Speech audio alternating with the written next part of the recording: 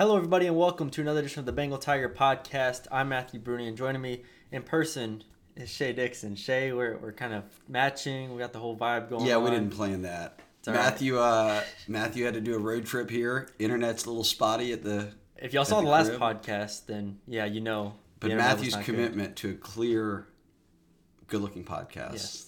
Quality podcast is top tier. Drove over. This actually, and I will buy one of these mics. Now that we both sound good at the same time, I bet it's going to be a lot better. It's going to be all right. Different, pristine. So yeah, we got everything set up here. Shay has about a 5-foot monitor it's like in cheating. front of us. Yeah, I have all the answers to the test today. So we'll be able to run through this game, and I don't want to say relive it because I don't think LSU fans want to relive this game, but we will review it and get into everything here.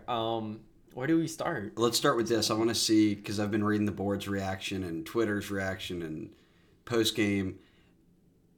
Are you like hung up that Kelly's so hell-bent on deferring after? It's like, yeah, it seems like he's the one coach that does it, and now strangely LSU wins every toss somehow, so they always have an option. Auburn. And he defers. And everyone he pointed out, he said at Auburn, though, he didn't defer because he wanted Auburn's offense on the field first because he thought that was more advantageous, which I would agree with. Yes. But his overall philosophy is I always want the ball. Yeah. He said today, though, it's because he wanted to keep Tennessee from having the ball first and going down and scoring, which they probably would have. It feels like, my problem is it feels like it's like a gut instinct for him every time. It's like, okay, we're playing Auburn, so we want them to have the ball first. Against Tennessee, we want to have the ball first. And it's just kind of like, it feels like he's going with the flow. It's not really, early in the season, he said it was like analytics based. He was like, the team who scores first has a better opportunity to win. I was like, okay, that kind of makes sense. But there's a reason why, like 95% of coaches just take, defer and to the second half, and I think it didn't come back to bite them because they lost this game for a lot of reasons, but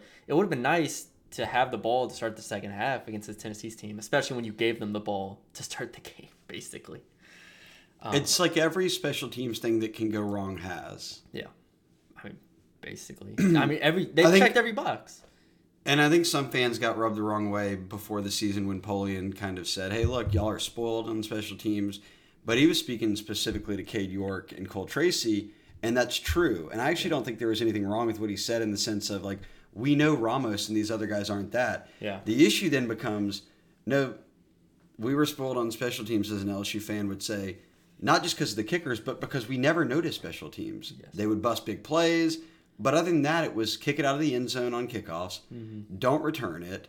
There was hard set philosophies. It seems here everything just goes wrong all the time. Well, and even then today, I would blame, like, you're like, oh, they gave up another big return. Well, then Kelly's like, well, that's because Bramblett punted it way too, he outkicked the coverage and the guy had a return. It's like, man, it's always something though. Like, I know there's still no excuse to give up a return of that nature when they've done it in the past games. It's not like this is something new. And even last year, with everything that went wrong last year, it didn't feel like special teams was nearly an issue at all. Like, it felt like maybe there were a couple plays here and there, but the kicking was good. The punting was good last year.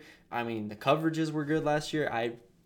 For it to take this deep of a drop off isn't just a talent thing. It's not, because they do have, I think we've talked about before, they have a lot of their key guys out there. So it's not even that anymore. It's just coaching.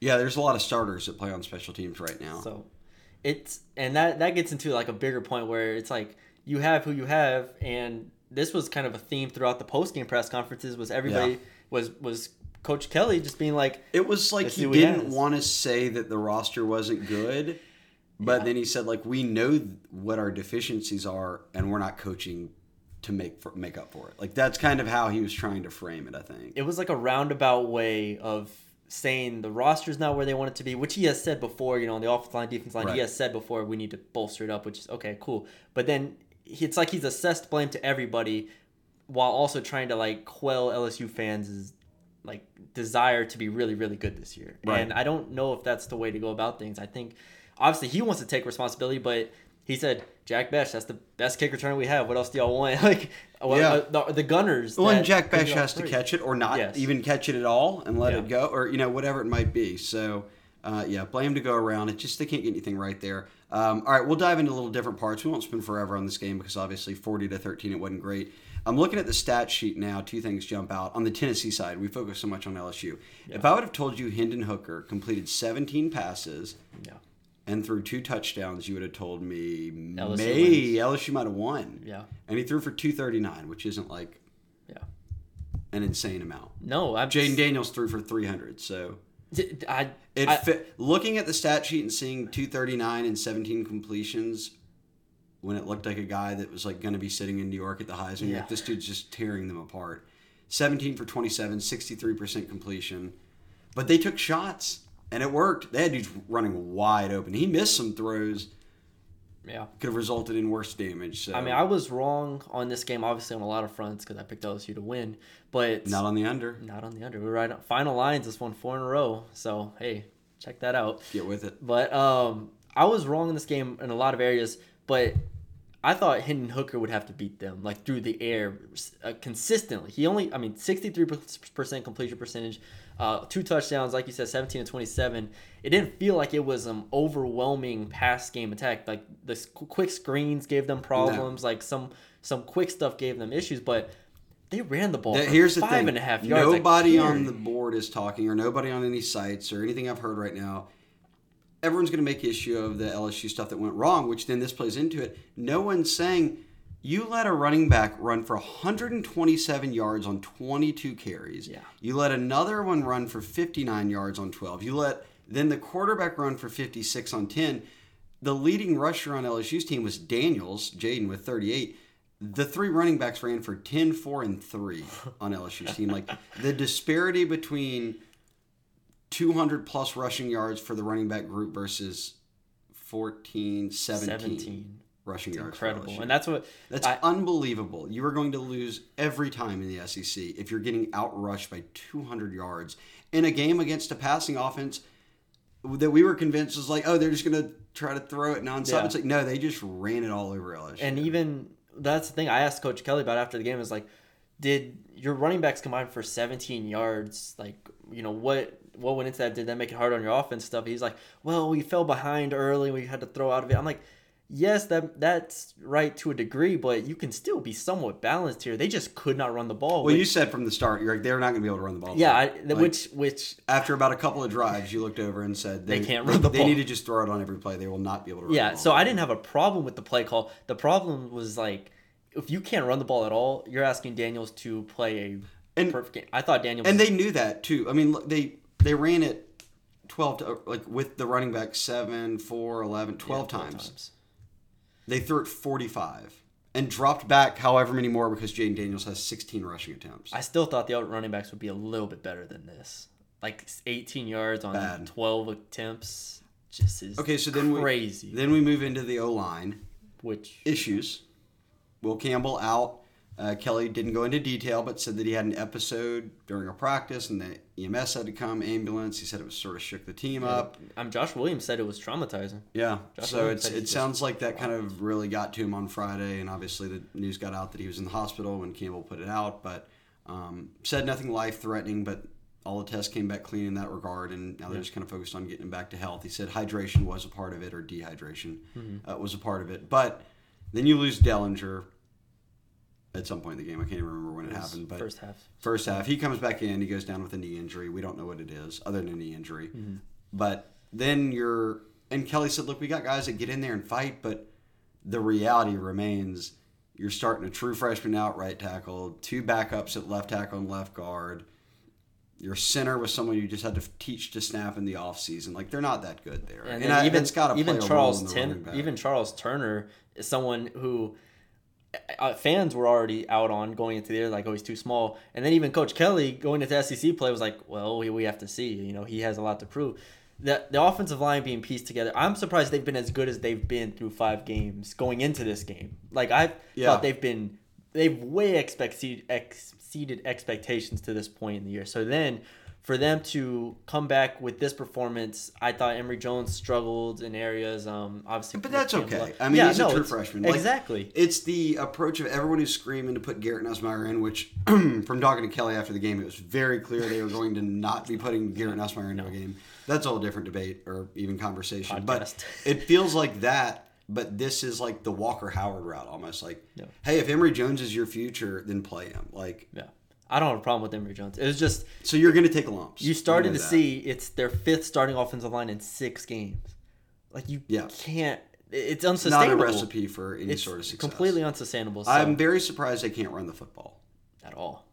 And those numbers that I just read you: 7 carries for 10 yards, 4 carries for 4. John Emery had 4 carries for 4 yards. Yeah. Noah Kane 1 carry for 3 yards. That's awful. Yeah. And it speaks to the O-line. I guess it speaks to the running backs. That's one thing you got to kind of watch on film, which is like. And I don't. And obviously getting on play calling is tough, but I mean I've been underwhelmed with the way Denbrock approached this game. I really thought going against Tennessee, who was kind of a boomer bust type defense, they would at least be able to throw the ball for more substantial yardage than they did. I mean, and some of that is on Daniels. We watched multiple times where Daniels had a guy deep and he didn't throw it, but overall I can't get on Daniels for having a bad day. It just doesn't feel like the offense is at its maximum capacity with him. And I think that's the best way of looking at it. Like, he's fine. He's good. He's 32 for 45 for 300 yards. I don't have a real complaint. It just doesn't feel like, obviously, it's not a top-tier quarterback that you're going to just take the top off defenses with. And you have to kind of adjust your thinking. I think here would be my issue. Or I think that is the bigger point to why they might be struggling right now. I think that Daniels is the right choice for a Mike Denbrock offense. Mm-hmm. I think that the Mike Denbrock offensive philosophy, which we saw work at Cincinnati, like with a quarterback in the NFL and Desmond Ridder, but with, Cincinnati's got they recruited very talented group of 5 level talent. But I'm not talking about like they were world beaters that had 5 stars. They put together a nice playbook. They had a good strategy for that level of heavy sets, 2 tight ends, run the football a lot. That's not what LSU's personnel is. They've got uber talented receiver room that has not played well at all, minus a couple of guys. Yeah. No real consistency out of that group. Certainly no real consistency from Kayshawn, who's supposed to be the best player in the room. But I can set that aside and say, like, I would still focus on them. They at least produce something. Your running backs literally gave you nothing. Yeah. So I think right now it's like the old, square peg in a round hole type. It just feels like what LSU has on offense doesn't fit what that. Like, they're running 2 tight ends or want to run 2 tight end sets or a lot of tight end. Like, they don't. That was the biggest issue in the offseason, that they didn't have any tight ends on the team. And why are you? And Mason Taylor's still playing like seemingly every snap. Well, yeah, and I think it's a scheme thing right now. I don't think it's play calling as much, and I don't think the execution is just awful half the time. And I don't think it's like bad play calls nonstop. I just don't think it's a good fit for the two. And I think it probably, we'll see. Denbrock's been around a long time. So is Kelly. They can understand that, hey, whoa, this ain't working right now. Yeah. I'm curious. We're halfway through the season. How do you adjust on the back end? I thought Kelly, one thing he said made it very clear. He's like, why this is on the coaching staff at the midway point of the season. He was like, no kids are walking through that door to like save the team. Yeah. Like, there's not a quarterback or a bunch of O-linemen or what. He's like, so we have to coach these guys into a better spot. I feel like they failed there. Not failed, but that's where some shortcomings are. And you've got a bit of a crash back to earth moment here, right? Like, State, they played well. I don't want to take anything away from that. Yes.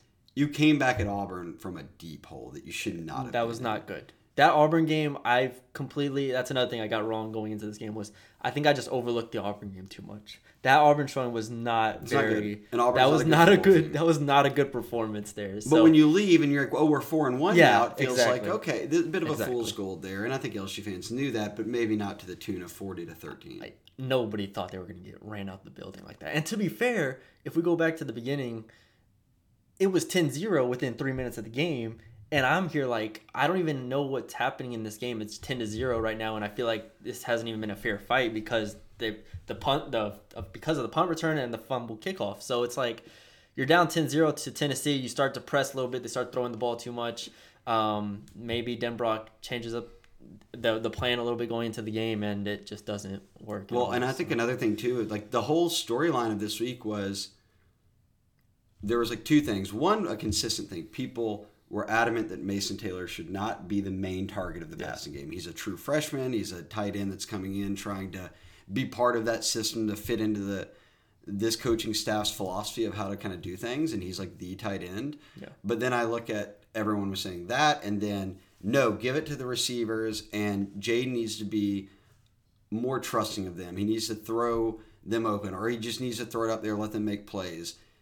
He did a lot better in that. Like, it was 100%. Very clear that he was just going to let it. And people will say, "Oh no, he missed wide open guys." Like, he threw it 45 times. He threw it, and he had 16 rushing attempts. So, and a number of those, probably half of them, are not designed. Yeah. So if you're driving back 50 something times, you are going to miss some plays. Hendon Hooker threw 27 passes. I can count 5 that he missed wide open guys on. So, and he's a great quarterback. So, like, that ain't the argument. And now it's 8 targets for Butte, 8 targets for Neighbors, 5 for Thomas, this is 6 for Lacey, 3 for Mason Taylor. So now you got Jaden really throwing it, you got it to the receivers first, you scored 13 points, and you can't run the football. So now it's kind of like, oh, maybe there's more to it than just that. It's definitely not on Jaden. Just for me, it's not on Jaden.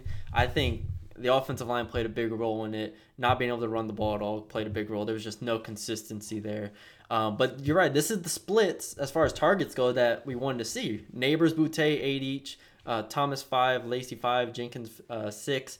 Besh only with 2. Again, I wish Besh was more involved. I mean, the one catch he had, he gets 14 yards. Yeah, you want Besh to be in the Lacey or above group. He gets a catch and he wiggles for 14 yards out of nothing. I mean, he's clearly one of your best receivers on this team.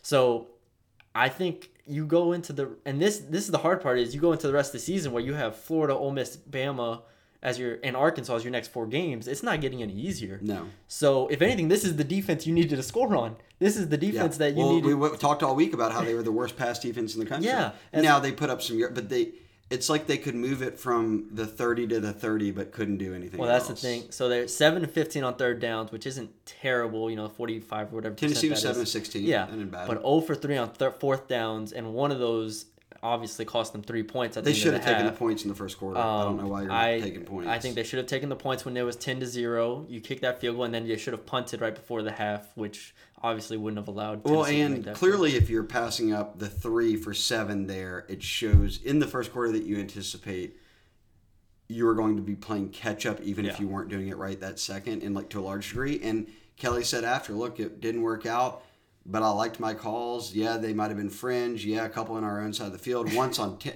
He said that the 4th and 10 was on the edge of the analytic playbook. I can't give him that one at all. But then it's clear he was clearly admitting by all 3 times and he said it. He was like, I thought we had to be aggressive because we were going to get run, basically. The 4th and 10 one on the midfield before half was unacceptable. I can't imagine any analytics being like, 4th and 10, this offense has been pretty bad the entire season. And they just cut it to 20-7. Yeah. So it felt like, if we get a little bit more, maybe we can cut it to 20-10. But it's like, even if you get the first, there was a minute left in the game. I was just you don't have a kicker that can hit a 50-yarder. Exactly. So you're going to already need to get it into exactly. So that one didn't make sense. And then the other one, I thought you have to give your defense a chance here. Which, speaking of defense, they were bad. I was under. It was the worst showing. Yes. Baskerville 15 tackles. That's a lot. He played though. I feel like every time Perkins did not. There was no suspension on Perkins. He played in the first half. He got in on special teams. It was just clear they had Baskerville out there a lot. Baskerville played a lot. Was out. Jones did not play as much. Did Jones even? He was in. Yeah, I know he played. He had 3 tackles. So Bernard Converse with 11, Greg Brooks with 10, who I think I thought Brooks is unbelievable. Is he the second best player on this defense? Maybe, and I don't want to take anything away from Makai Wingo either, because he's been a really good transfer for him and on the D line. But Greg Brooks can just bring a different element to the game. We saw that at Auburn. He won him the game at the end. He's a monster. I was disappointed that the defensive line didn't get the push that I thought they were going to be able to get in the run or the pass. It was definitely the most overwhelmed the defensive line has looked to this point, and you can argue it's the best offensive line they played. I mean, Florida State's offensive line was shaky. Auburn's offensive line was obviously shaky, so Mississippi State or Tennessee, kind of take your pick. But that was disappointing for me, was the defensive line didn't dominate the way that I think they should basically every game. And when that's the case, you're going to have these games where you get run on for 5 yards a carry, which is nuts. So I really don't have anything else on the defense side of the ball. I mean, like you said, it was the worst showing. We knew Tennessee was going to be a good offense. Yeah. To get run on for 260-something yards is not what I expected. When I think about this game and I think about Tennessee moving the ball, I keep playing the runs in my head. The runs that Tennessee ran for more yards than they did pass. I mean, 49-yard run, 26-yard run, 12-yard run. I mean, you go down and there's probably more in there as well. But like they kept popping runs, and I was like, I hadn't seen that to this point. Even Florida State didn't. And I think it's a bad defensive effort. Not only when you give up 500, but they 263 on the ground, 240 in the air. Like. They didn't have to lean on anything more than the other. It was a very evenly split game. It's the running all over LSU that was a bit surprising. But yeah, it's on to the next one. Yeah, on to the next one, and it won't get any Florida easier. did beat Missouri today by a touchdown, I think. Something like that. Yeah, one or two touchdowns. 20-something 17. Yeah, 24-17, I think it was. Yeah, so we'll get all that plenty of time done. to get to Florida. But it's so, okay. So are you like that's my concern? Are you doom and gloom here or something? That's the question here: is can they stop the bleeding with Florida? Because if not, then you have Ole Miss and Bama. And Ole Miss, I think Ole Miss is close to that Tennessee of caliber team, who I think is better than LSU at this point. So if you can't beat Florida, then you might be staring at a 4-game losing streak before Arkansas, who Arkansas is hit or miss at this point, but. Still, like you have to stop the bleeding with Florida, and for that reason, I don't believe in this offense at the moment. I still think the defense is good, and Florida has plenty of flaws, so I think they can win the game. But that's going to tell us a lot about if this team can bring it back together. A worry for me is that they can't run the football on anybody. That means that every game you win will have to be because you played great on defense and that your passing game did enough. And right now, the passing game is not at the level of the expectations people set. It's like so wild. Like so much goes on to a quarterback and the receivers. Like Jaden and the receivers have taken the brunt of all the blame. Yeah. The running backs and the O-line have not been good at all. Like to have no running game in the SEC is a big issue. Yeah, we'll see. I don't expect Armani Goodwin to play next week. I anticipate he'll be out again. So we'll see how that affects the team. But like you said, it's just funny because on paper, if I told you Jaden Daniels passed 32 of 45 for 300 yards with a touchdown and then the pick coming, in the garbage time seconds, I mean, you'd have felt good about it. I would have definitely. I don't know how you throw for 300 and score 13 points. Like that's the dichotomy here is you throw for 300 yards, you score 13 points. That's very hard to do. And it's like, I know there were times where they didn't take the points, but it's just. It doesn't really comprehend to me. So I'm going to have to go back and watch the game because I know they took Daniels did take a couple sacks. I don't have the sack numbers here. But yeah, it's going to be an interesting 5. Oh, LSU had no sacks. Yeah, LSU had no sacks. Tennessee had 5. So I mean, they had 2 tackles for loss. Yeah, 2 for 8 yards. Yeah. I mean, it was a heavily penalized game too. Yeah, both teams were. Tennessee had 12 for 107. Heavy dose of penalties. God, 12 for 107 and you won 40-13. Yeah, I mean, you could just look at this box score and just break it down in a billion different ways because, I mean, I will say Tennessee going 6 of 6 in the red zone. I think those 6 ended up in 30 points. So I think it's 3 touchdowns, 3 field goals. I mean, it's efficient. LSU didn't take the ball away. I mean, LSU needed turnovers to beat Auburn, right? You'll need a lot more than turnovers to beat Tennessee then. Yeah, exactly. And they didn't force any. And they didn't force any sacks. They didn't create any havoc. Tennessee was comfortable the whole time.